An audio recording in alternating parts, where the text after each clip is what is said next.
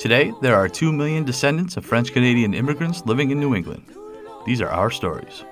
Welcome to the French-Canadian Legacy Podcast.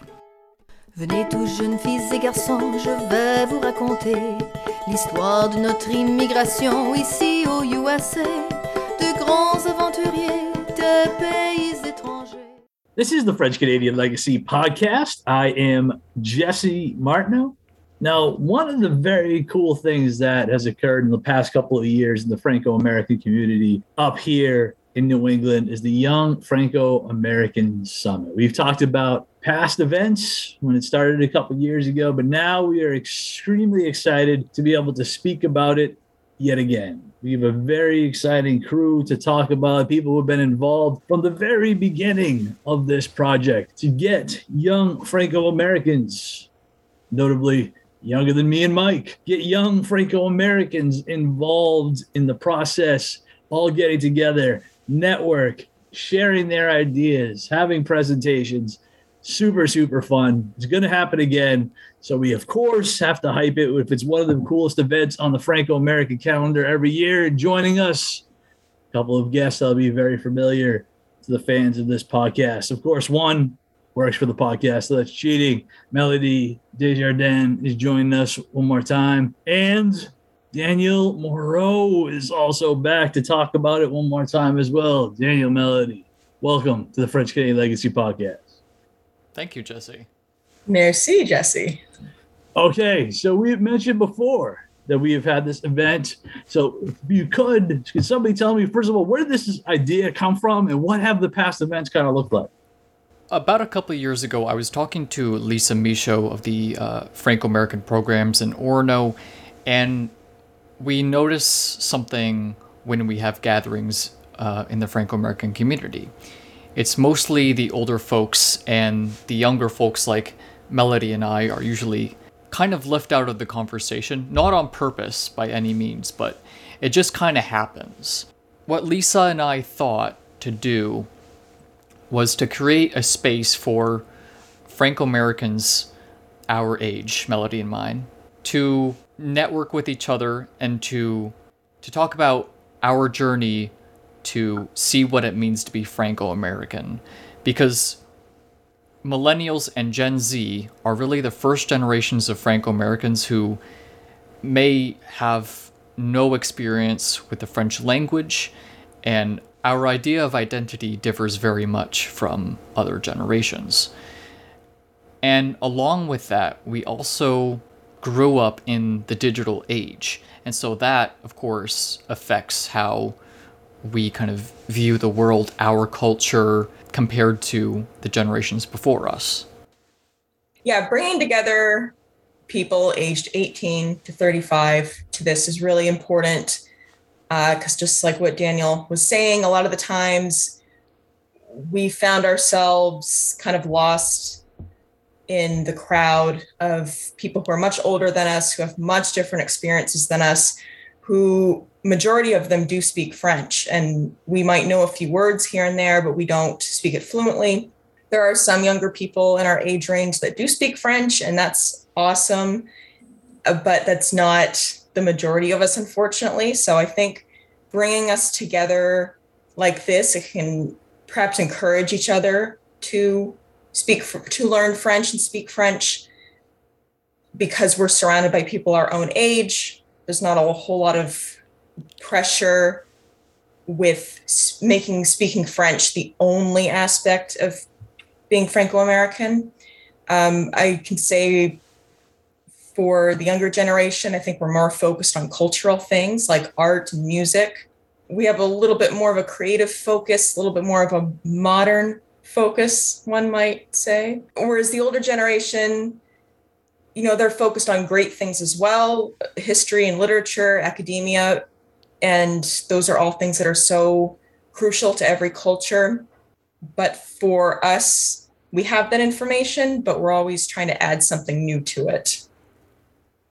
What I think is particularly cool about this event is kind of something that you guys have both kind of alluded to, and that your experience is going to be different as Franco-Americans than perhaps many of the attendees and some of the other events we talk about on the Franco-American calendar. And I think it's probably even very different than mine, because I mean, I was baptized at what was called a French church. It's now storage for a theater, but I grew up on that. I grew up in the holidays, always having French being spoken by my grandparents' generation, always being around it. So I think even my experience as a Franco-American is different than yours. And I think that's important to point out, that it's different. I think a lot of times, unfortunately, because you didn't have that language piece maybe growing up, people assume that it's a lesser experience. It's not a lesser experience. It's just a different experience. So I think it's very cool that you guys have your own venue, people who have that similar kind of experience, kind of a different background even than I did, can get together, share stories, and again, talk about kind of what your identity is now and how that may be different than we've seen in the past. Because I think that's really, really cool. And with the Young Franco-American Summit, it's to encourage and bring in more young Franco-Americans, of course, but if you are somebody who's not Franco-American and you're just interested in Franco-American culture, French-Canadian culture, French culture in general, you are welcome here. You can join us and have a great time with us and learn more about Franco-American culture. Yeah, I think a lot of the times we're looking more towards the future. I mean, we're obviously growing older and we're still very, we're still very young. I have yet to hit 30. So I'd say for those of us who are in our 20s and entering our early 30s, we're still trying to figure a lot of this out, because unfortunately, a lot of Franco-American culture and of course the French language just wasn't passed down to a lot of us. And I think through something like this, we can get younger people to start thinking and start identifying with the Franco-American culture. Because I know for a long time I didn't at all, because I couldn't find anything about it. I could barely find anything about it online. And I couldn't find anything about it in the mainstream culture, like mainstream American culture, like I could with other cultures.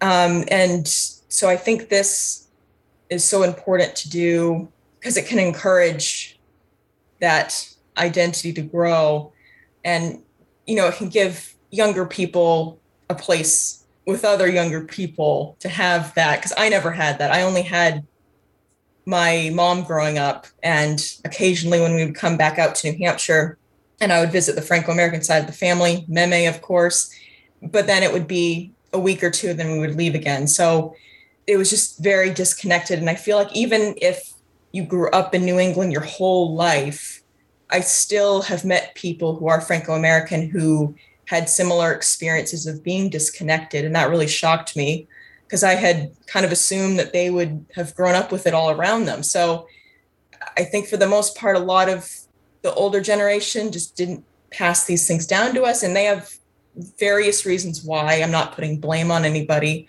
It just, unfortunately, things happened. But I think that we can really revive this and bring this culture back. Yeah, absolutely. I totally agree with Melody. My experience has been, I grew up in a very kind of almost bog standard kind of American town. I guess you could call Lewiston bog standard American.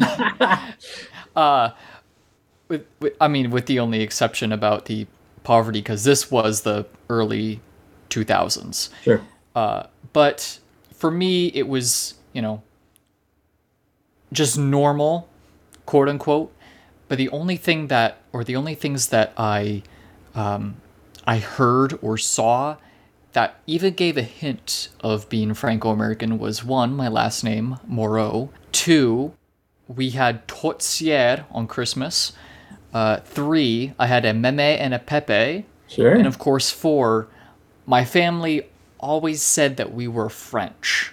Now, of course, I didn't understand what this meant, because you say French, you think of France. So, someone in my family must have come from France.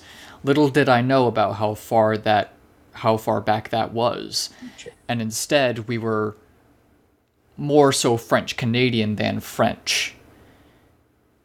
Yeah, and one thing I think is kind of cool with your event, something you guys have already kind of hinted at, is the whole idea of spending some time making sure to look forward. So I find a lot of time with Franco-American events, we spend a lot of time looking back and talking about what life was like, 1955 and what kind of things we used to do in 1955. And I actually think that's super cool. I really, really do. I think both are super important.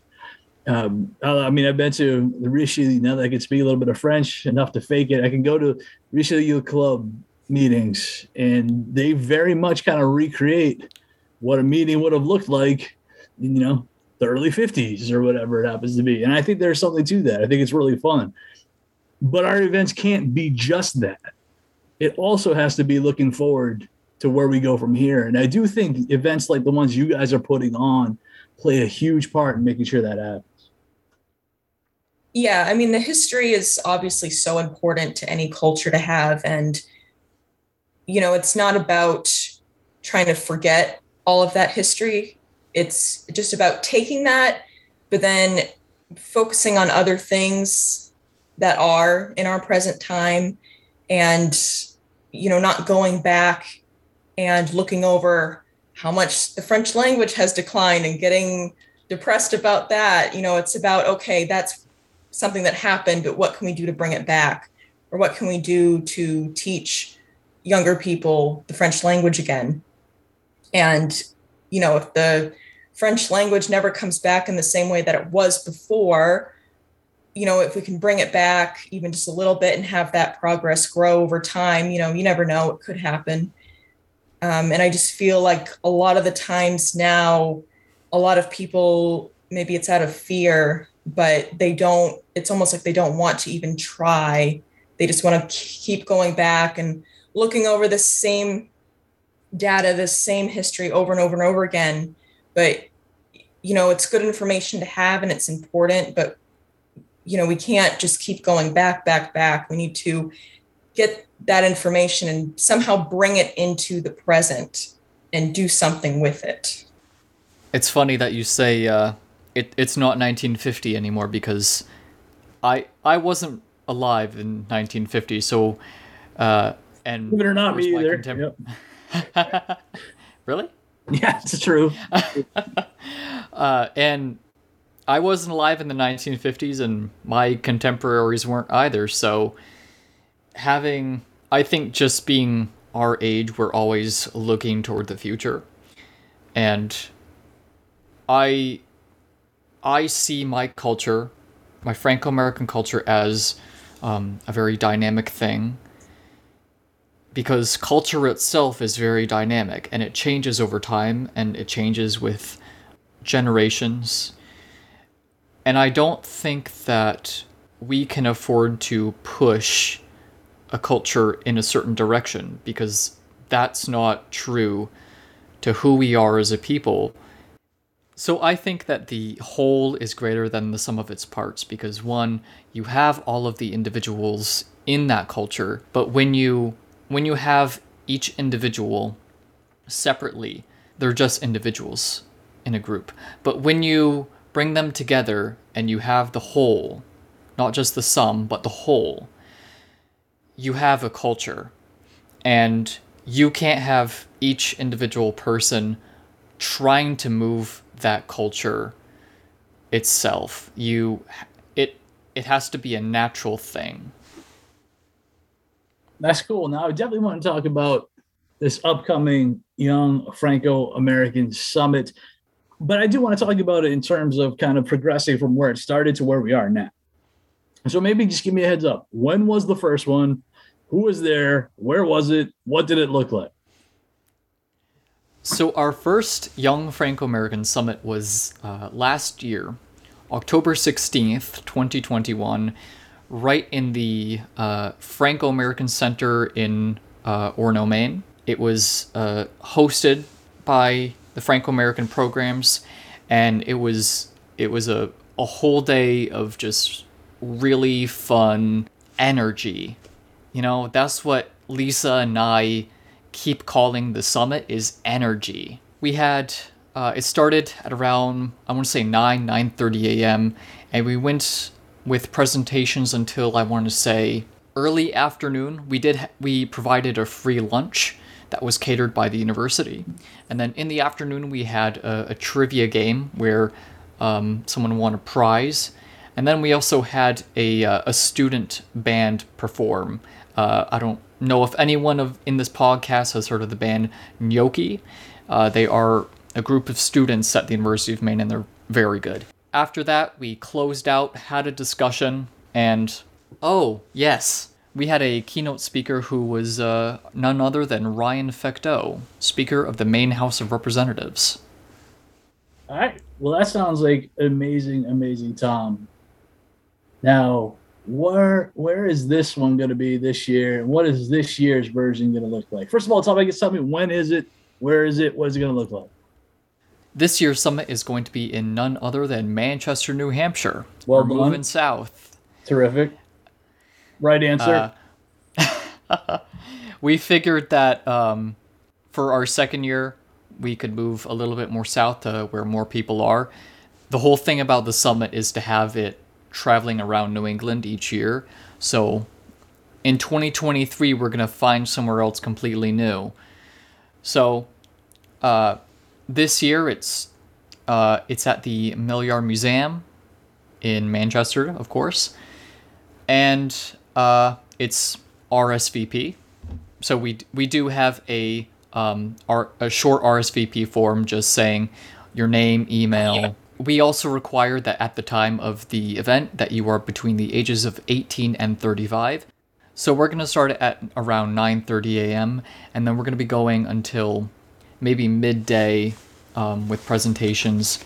Going to have a short tour of the museum provided by the Millyar Museum. And then we're actually heading out to Poutine Fest. Tim Boyer of the Poutine Fest has graciously provided us with some tickets, and we'll be able to send some people up there.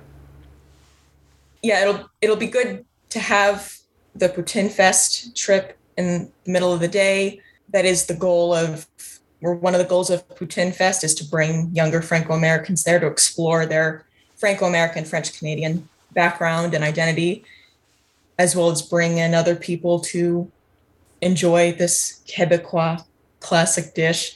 And of course, there's going to be French-Canadian music there. So that's exciting.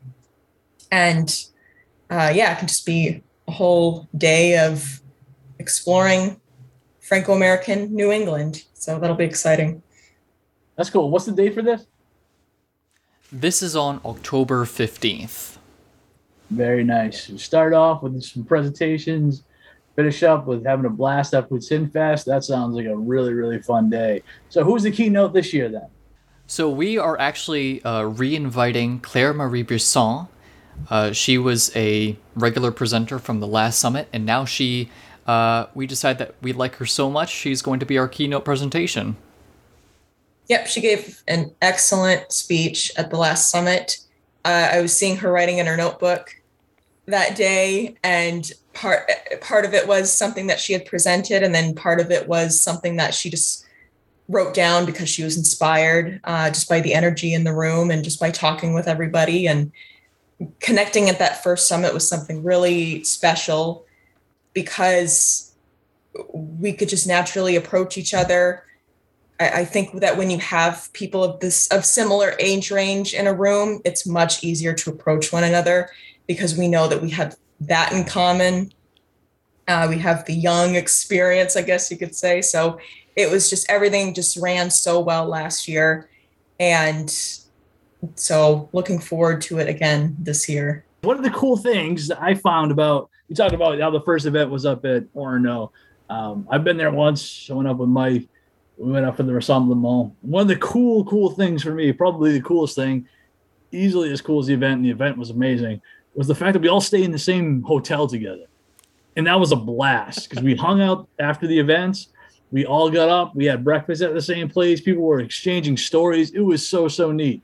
Is there any hope of that ever with this young summit? Everybody kind of stays at the same place, so it becomes a full day of interacting and networking and exchanging of stories. So while we don't really have a hotel that we're all staying at this year, we are hoping that at Poutine Fest, we will have that kind of casual, open discussion after we're done digesting some really heavy poutine, and just talk about our day, what we like, just a really casual discussion between a bunch of young Franco-Americans. Yeah, I think that'll be a similar experience because with the summit moving around every year, we don't know, depending on where people are coming from, if they will need lodging or not. So we're not sure if the hotel moment will ever happen where we're all staying at the same place. But I think at least for this one, we're going to gather at Poutine Fest after we've had something to eat, some fun. And like last year, we had an open forum and just for feedback, comments, questions, just to get an idea of what people thought of the summit. So this year it will be a similar thing at Poutine Fest. We'll gather and we'll just discuss how it went and what changes we could bring to the next one, and just have the floor open to anybody who wants to say anything else before we close, and then that'll be another one wrapped up. I also want to add that hotels last year were graciously provided by the Franco-American programs. Unfortunately, we don't have that luxury this year due to the fact that we're in a more urbanized location compared to Orono. So if anybody is interested in this event, and they should be, if you are listening to this, you are between the ages of 18 and 35, you want to meet up with other young Franco-Americans. And it just seems like a really cool event in a town I happen to like very, very much. Of course, it's my hometown. Where can we send people that want to RSVP? We have a Google form. You just fill out your name, email, and you're good to go. I also have an email address if anyone needs to get in contact with me. It is dmoreau.yfas@gmail.com. Very cool. And Mike, I'm assuming we can go ahead and link below the direct link so you can get that Google form so it's easy to RSVP. And hopefully get some more people out to Poutine Fest, out in the town in Manchester. If you're going, send us a message. Let me know. Let Daniel know. Let Melody know. We'll go out. We'll party. We'll have our own after Poutine Fest after party. That's a guarantee. The first few beverages, depending on how many I have, could be several beverages, would be on me. And we'll have a really, really good time. So I think this is really, really exciting. I appreciate, again, Melody Desjardins and Daniel Moreau talking about a really, really fun event, something they came up with a couple of years ago. One of the coolest things on the Franco-American calendar every year now up here in New England, second year in a row, second of what I'm sure will be many. Thank you very much for joining us, guys. Thank you, Jesse. Now our fathers look at us and sigh with despair, to think that everything they love we simply do not share. But the spirit never dies, our culture will survive. Each of us must choose how much to keep alive. Each of us must choose how much to keep alive. Special thanks to Josie Vachon for providing the music. You can find more about her at josievachon.com. This podcast was produced and edited by Mike Campbell. If you have any questions or comments, please email us at fclpodcast@gmail.com. You can also follow us on Facebook, Twitter, and Instagram at FCL Podcast for more information about the topics discussed. If you enjoyed the show, please subscribe and leave us a review on iTunes or wherever you listen to this episode.